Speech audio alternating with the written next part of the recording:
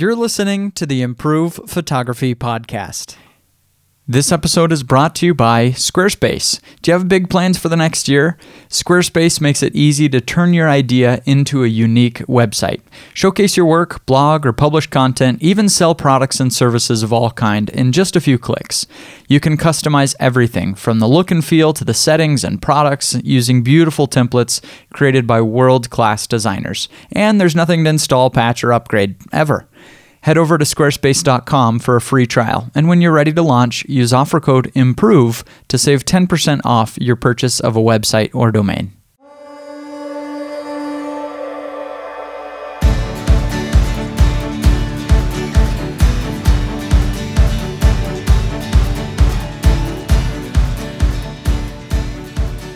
Hey everybody, and welcome back to the show. I'm your host, Jim Harmer, and I am continuing a series of interviews with listeners of the Improve Photography Podcast. And we've had a really diverse group already who have come on the show and talked everything from, including...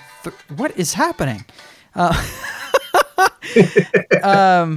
Something I said just made Hey Siri think that I was trying to talk to her. And it just went jealous. It just started playing an old episode of the podcast. That was the weirdest thing. I wasn't even touching my phone. Siri just really wants to listen to the podcast too. But we've had a great series from including 3D models in your photography to awesome kind of otherworldly landscape photography.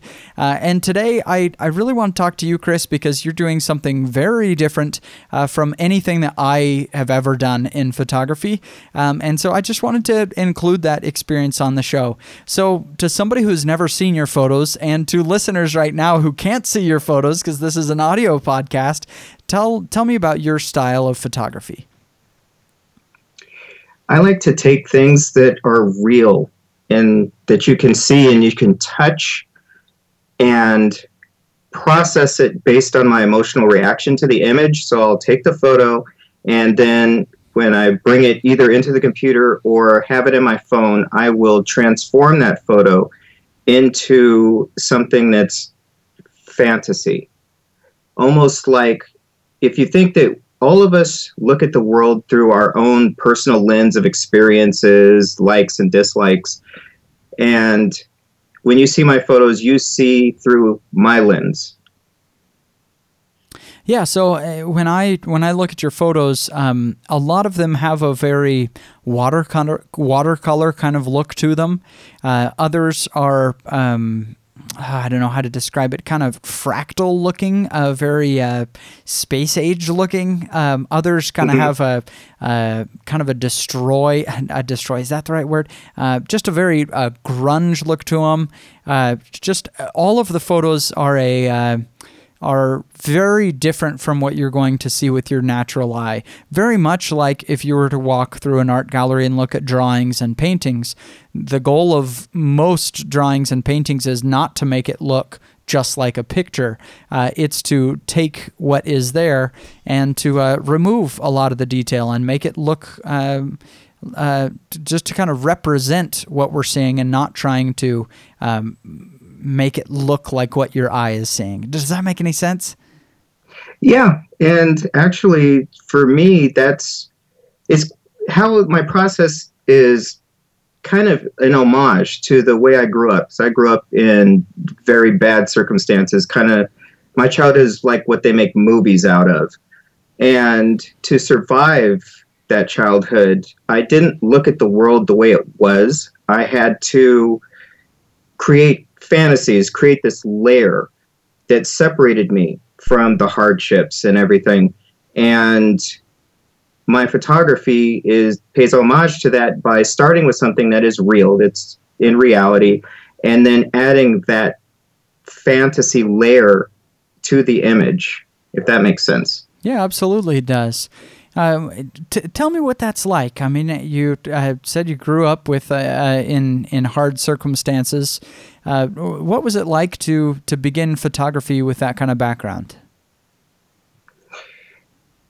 It was daunting. In a weird way. It kind of happened by accident. I had met a friend that had he'd exhibited in an art gallery and a private gallery, and I was really thinking about doing something with photography. I talked to the gallery owner through my friend, and then kind of said, okay, we planned for me to do an exhibition, and before I actually had the photos yet. Wait, hold on. You planned a photography exhibition before you had taken photos? Yeah. How did this happen? You hold on. So you're like, let's see. I want to get into photography. Let's start with a gallery show. Yeah. And how did this happen? How did the gallery owner what was he seeing here?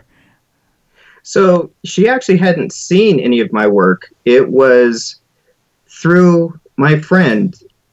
Actually, we had a few mutual friends, and she knew some of the associations that I've had with different artists.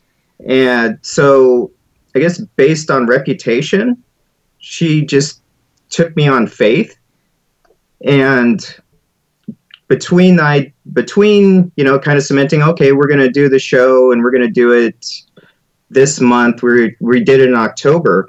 In between that time, I had a trip planned to the West Indies. So I was thinking I was going to get a lot of photos in the West Indies.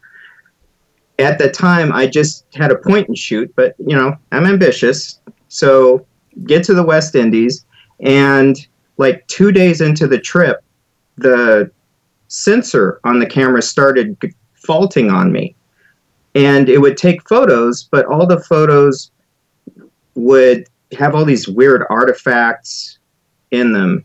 And at first I was angry and disheartened, but I just decided to just keep taking the pictures, keep taking them, capture all the shots I wanted and that I was able to with the camera. And then when I got home, I started figuring out how to process them. And from there, in a strange way, it kind of freed me up. It allowed me to use my imagination and really kind of dig deeper into the photos. Mm-hmm. And from there, the style was kind of born, but it was just really the failure of the camera was part of the process. So because the image quality or the gear wasn't up to snuff with creating perfectly sharp, amazing photos, you kind of embraced that and took on this different style? Yes. That's really cool. That's cool. So how are you getting the results you are? Like, I'm looking at some of these photos, especially the ones that just have a very watercolor kind of look to them. What's your process for creating that? Because I wouldn't even know where to start. It looks so cool. I experiment with a lot of different things, and as I'm experimenting, I'm really paying close attention to how the app, especially with the watercolors, those are all taken with the phone and processed in an Android phone. These are all taken with a phone? Yeah. All the watercolors ones are. Dude, you're blowing my mind. This is so cool. I mean, thank you. I guess what's cool to me about this is that it's just so different from what I create. I think like most photographers, we go out and we try to make a photo look as sharp, as realistic, as much like you're looking through a window as possible, just with really good light and color and composition. And this is very different. There's a much more expressionistic take on photography. So what app do you use? So for this one, I used an app called Portra. It's Portra. Uh-huh. And this was actually something a look that I'd been searching for about the past 3 years. The art that I create with the photography is sometimes created in character, because I also write fiction. And some of the characters in the fiction books are visual artists, and one of them that I've really been searching for to get the right look for his artwork is he's a watercolor painter. And I've been really struggling trying to find that right look that would represent the works of art that I'm writing about, that he's creating. And so when I found this app, I really kind of dug in deep. And I'd say for using the apps, the first thing I do is I start playing around in my spare time with everything that's on my phone, whatever kind of picture it's there. Doesn't matter whether it's something I'm going to ever show anyone or not, but I'm trying to find how the app approaches or how it works with the photos. How does it treat the colors?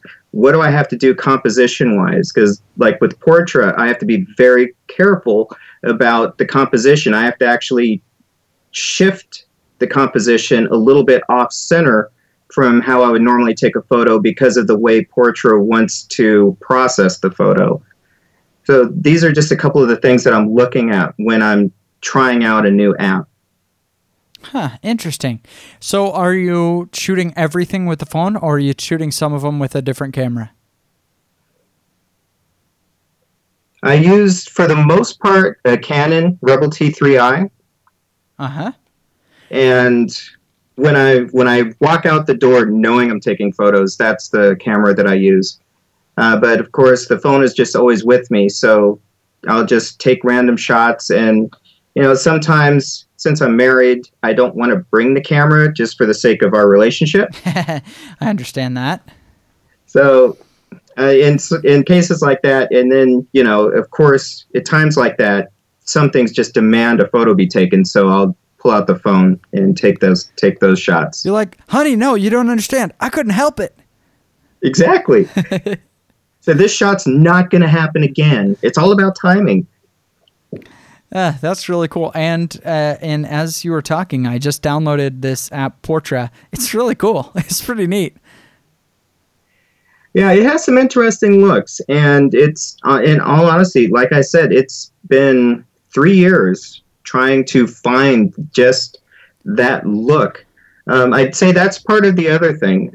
When I'm looking, you know, kind of going through the app store looking for apps, or even kind of looking online for plugins for Photoshop or whatever, I do so with a vision. I have an idea of what I'm trying to get to, and when I'm sampling the different apps, I'm seeing how close can I get to my vision using that app. Interesting. So I see this one called Seesaw, which looks like it's a, you know, kind of an industrial building over the water with some, you know, pier columns supporting it. Is this also with the same app? Yeah. It's in interesting. San Diego. You know, it's taken me time to kind of embrace the next version, the next steps in photography, the way the industry is going, you know, for somebody who's very competent in Photoshop and Lightroom and all the technical parts of photography, it's difficult to then see new apps come out, you know, an app on a phone, and say this is a serious photo editing device. It's really difficult to embrace that, you know, because you say, no, this is a toy. Apps are toys. Real work happens in Photoshop, you know. Real men edit in Photoshop. But the thing is, I keep seeing things like on a weekly basis.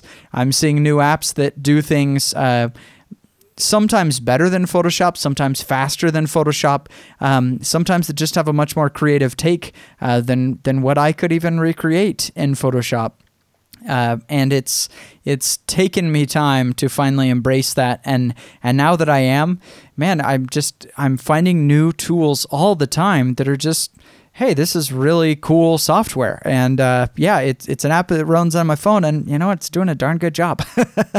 It's amazing. And it's actually gotten to the point where for some things, like with Portra, for some of the things, I'm going to take the photo with my Canon, but I'm going to have to bring the photo onto my phone to use the app before I take it back to the computer. Yeah, because I'm looking at some of these effects, and it's like, yeah, I mean, I guess I could do that in Photoshop, but I don't know if I could quite get it to look like this. And that's pretty cool. And sometimes that's the real benefit. Especially, like Aurora HDR and stuff. I like Aurora HDR. It's cool. But it's not something that I have fallen in love with, where it's like, oh, you've got to try this app. But still, sometimes I get a photo and I'm like, ooh, you know what? I know it's going to look good on this. It just has a little different effect, a little different something. And it's helpful for me to try out the new apps that are coming out like crazy at a very fast rate, because some of them end up becoming really helpful tools, not unlike Landscape Pro that I've mentioned on the podcast for sky replacements. I thought, this is a toy, and then I bring it out and you start playing with it, and it's like, it's a toy that could do that sky replacement like way faster than I could, maybe even better. It's cool. Yeah. It's an amazing thing. But just a caveat is, when using these apps, sometimes the update destroys all the parts of the app that you love. I had that with the Google app. A few years ago, I was able to come up with amazing photos that just within the phone, I could age it so it looked like I had taken the photo in the 1940s. And they did some little update, and they kind of dumbed it. Well, they just completely dumbed the entire app down. They removed all of the effects that I used to love to process my photos with. So now it got to the point where I don't even touch it. Interesting. Yeah, that's and I guess that's going to come when the tools are useful for pros, but targeted toward amateurs who, no big deal if that Instagram filter's gone, world doesn't end. But for a pro, sometimes that is important. Yeah. Well, I want to dig in a little bit deeper and talk more about your process and kind of where you're finding your vision for choosing your subjects to shoot. But before we do that, let's take just a second and thank our sponsors. Support for today's show comes from Squarespace. 8 years ago, when I started ImprovePhotography.com, is one of my very first websites, and it completely changed my life when I started to see people coming to the website, and it ended up becoming my business. If you're ready to start your own new business, why wait until the new year to set your plans into action? The future is coming. Make it brighter with Squarespace. Squarespace has beautiful templates and is really easy to just turn on and make your idea come to reality. They have beautiful templates. Really, anybody could do it. If you just go to squarespace.com and you can start your own website with your custom domain name. Whatever your website is called, .com, you can get your custom name and make it look professional right from the gate. So head to squarespace.com for a free trial. And when you're ready to launch, use offer code IMPROVE to save 10% off your first purchase of a website or a domain. That's squarespace.com, offer code IMPROVE. One thing I notice as I look through your portfolio is a lot of the subjects are very different from what photographers may typically or traditionally choose for a subject. It's not that epic mountain scene. It's a more common, looking at, we're getting part of a bed and looking into a window and kind of a interesting looking room, or this, building over the water. It's just kind of more ordinary locations, but maybe that have more of a geometric shapes to them, strong shapes in the photo. So what is it that catches your eye and says, hey, I'm going to pull out the camera?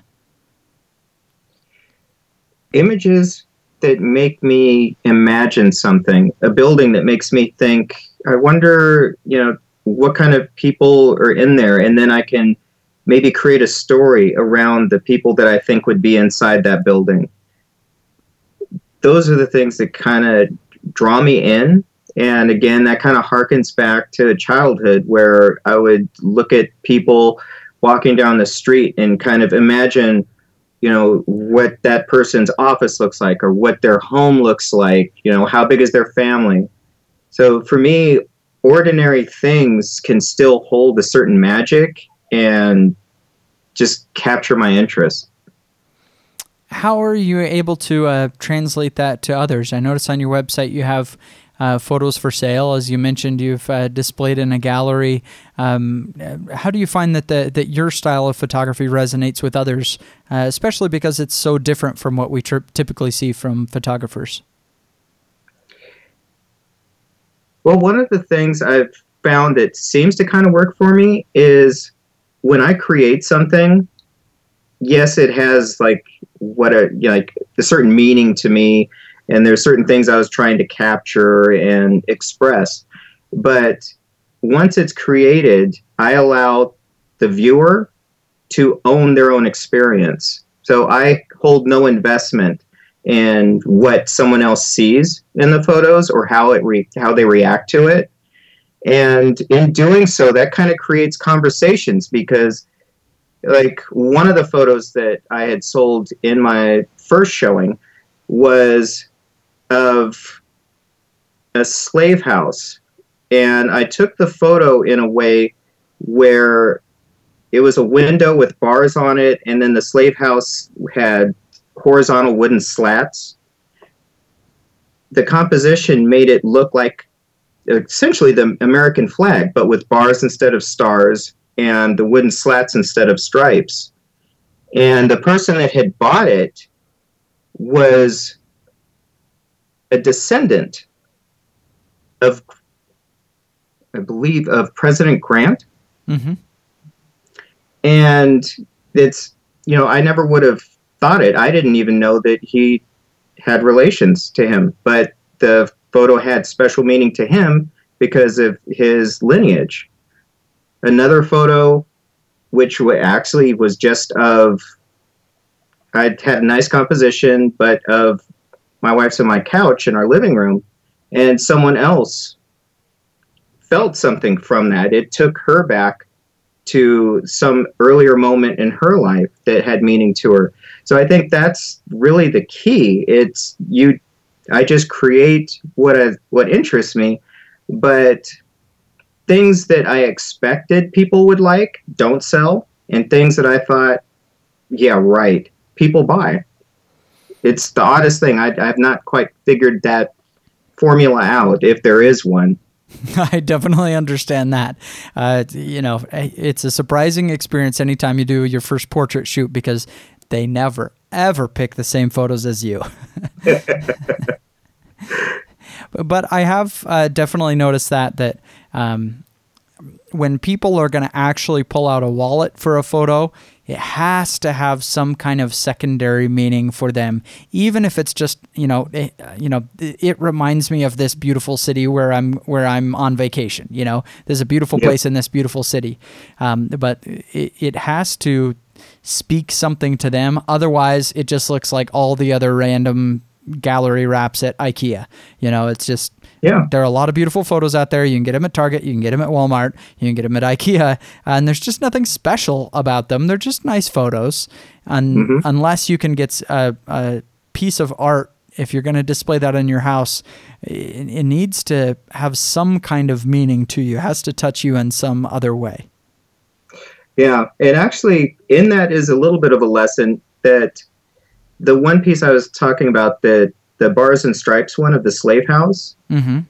Okay, so because of the way I process the photos, I send it out, and I have certain vendors that I have print the things. On that one was printed on wood for me. And when I received it back from the vendor, I almost didn't show it. When I, excuse me, when I opened up the package and I looked at it, I almost didn't even put it in the show. I said, what was I thinking when I picked this composition? It's horrible. But there's an old quote that I can't even remember where I heard it, that you are not your audience. So I showed it anyhow, and that was the very first piece of mine that sold, the only one in that entire exhibition that I second guessed even showing. That's interesting. I had That's a good quote. I had an experience not too long ago.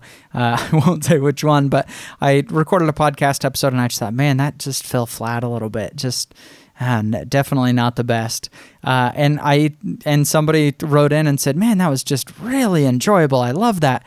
And that quote that you just said, "You are not your audience," is so true. And that's, I guess, kind of the genesis for this series of interviewing the listeners of the podcast is, to be honest, work like yours is really beautiful, but it's so different from what I do that it's something that I would generally skip over and say, oh, that's not what I do. And so to stop and really look and just appreciate what a lot of very different people from very different backgrounds are doing is really cool. Yeah. And to be honest, when I heard the call in your podcast for listeners to write in, I almost didn't, because what I do is so different than what people think of when they say I'm a photographer. Mm-hmm. So, but again, I kind of live by that quote that I am not my audience, and said, just give it a shot and we'll see what happens.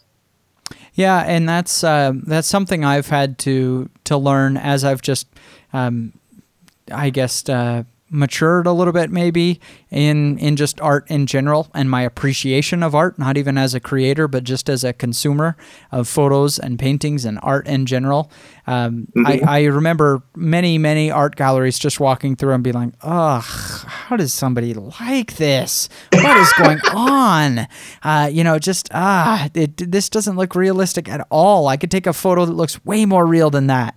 And it took me a long time to really start to appreciate some deeper things in that art.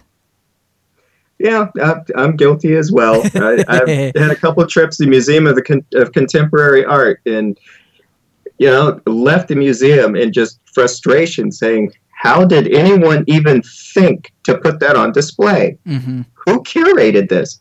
But someone did, and I've come across people who love that stuff that I was looking at with a frown. So, I guess there's space for all of us. It's just, finding where you fit in.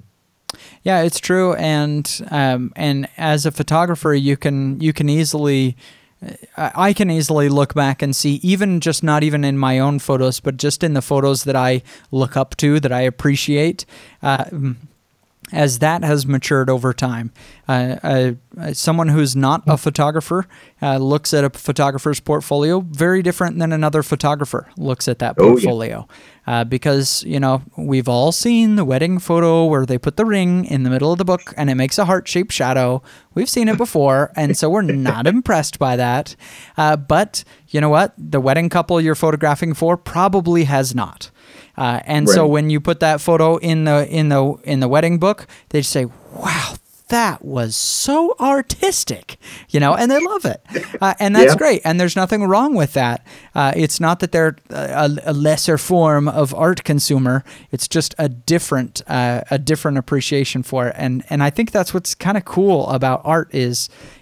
What you're doing is never going to resonate with everyone, but it's almost always going to resonate with someone. Yeah, and that's actually been kind of one of my biggest, how should I say, quote or bit of advice that I've given to beginning artists is just for the sake of your sanity. When people don't appreciate what you're doing or don't get what you're doing, it doesn't remove the value of what you're doing. It's just telling you that person is not your audience. It's a question of taste, not a question of validity. Mm-hmm.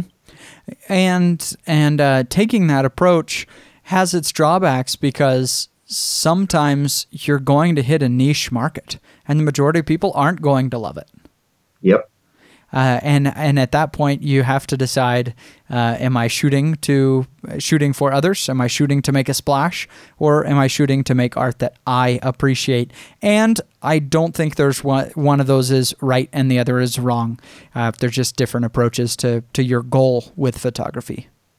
Most definitely. If your goal is to become a full-time photographer, well, if you shoot this very niche, very odd style, that may be tough. If you're going to become a full-time photographer, many photographers are going to have to find they need to shoot something a little bit more mainstream. And so, it's just interesting to see what everybody's doing. Yep.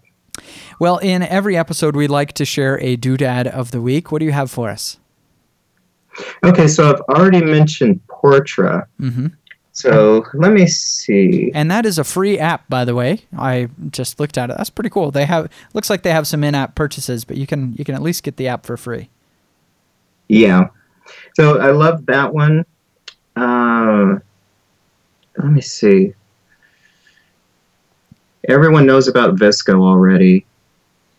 Yeah, that's another one. VSCO is another great app. So lots of great apps, but two of them there are Portra and Vasco. They're both great apps. Yeah, as far as other doodads, you're not much of the gear guy. Yeah, this is very different for you. Yeah, and to be honest, a lot of that has to do with the fact that, between the stuff, because I'm also a musician, a music producer, and everything starts getting very, very expensive. Yeah, that's true. Between music equipment, software, and I guess that's one of the other things I like about the free apps. Given that so much of the software these days has become subscription based, that I like apps like Portra. Another one I use that's free, that's on Android that I know of, is Sketch Camera. I like the idea of being able to experiment for free and see whether I like it or not without incurring yet another cost. Right. Yeah. Very good. My recommendation this week is the Manfrotto Super Clamp. I usually don't love a lot of the Manfrotto stuff, especially because they use a proprietary clamp for their heads, which I think really hurts the sellability of their ball heads, because most photographers, I think, today are liking the L brackets and what they can do, especially if you shoot a lot on a tripod, and Manfrotto doesn't adhere to the Arca Swiss standard. So I don't really use a whole lot of Manfrotto products, but the Super Clamp is a great product if you're wanting to stash a camera somewhere or a light somewhere. You want to put a camera on behind a basketball hoop for a game and shoot it remotely. The Manfrotto Super Clamp is a super clamp. It's extremely strong and will hook on to a standard stud so that you can attach a light to it or a ball head, whatever you want to attach. So that's my doodad this week. Well, Chris, it was great to talk with you. I appreciate you sharing your knowledge and experience in photography. Where can people check on your work? You can find me at chriswesley.com. That's CHRISWESLEY.com. And thank you very much for having me. It's been a pleasure being on your show. It was good talking with you. Bye. Bye.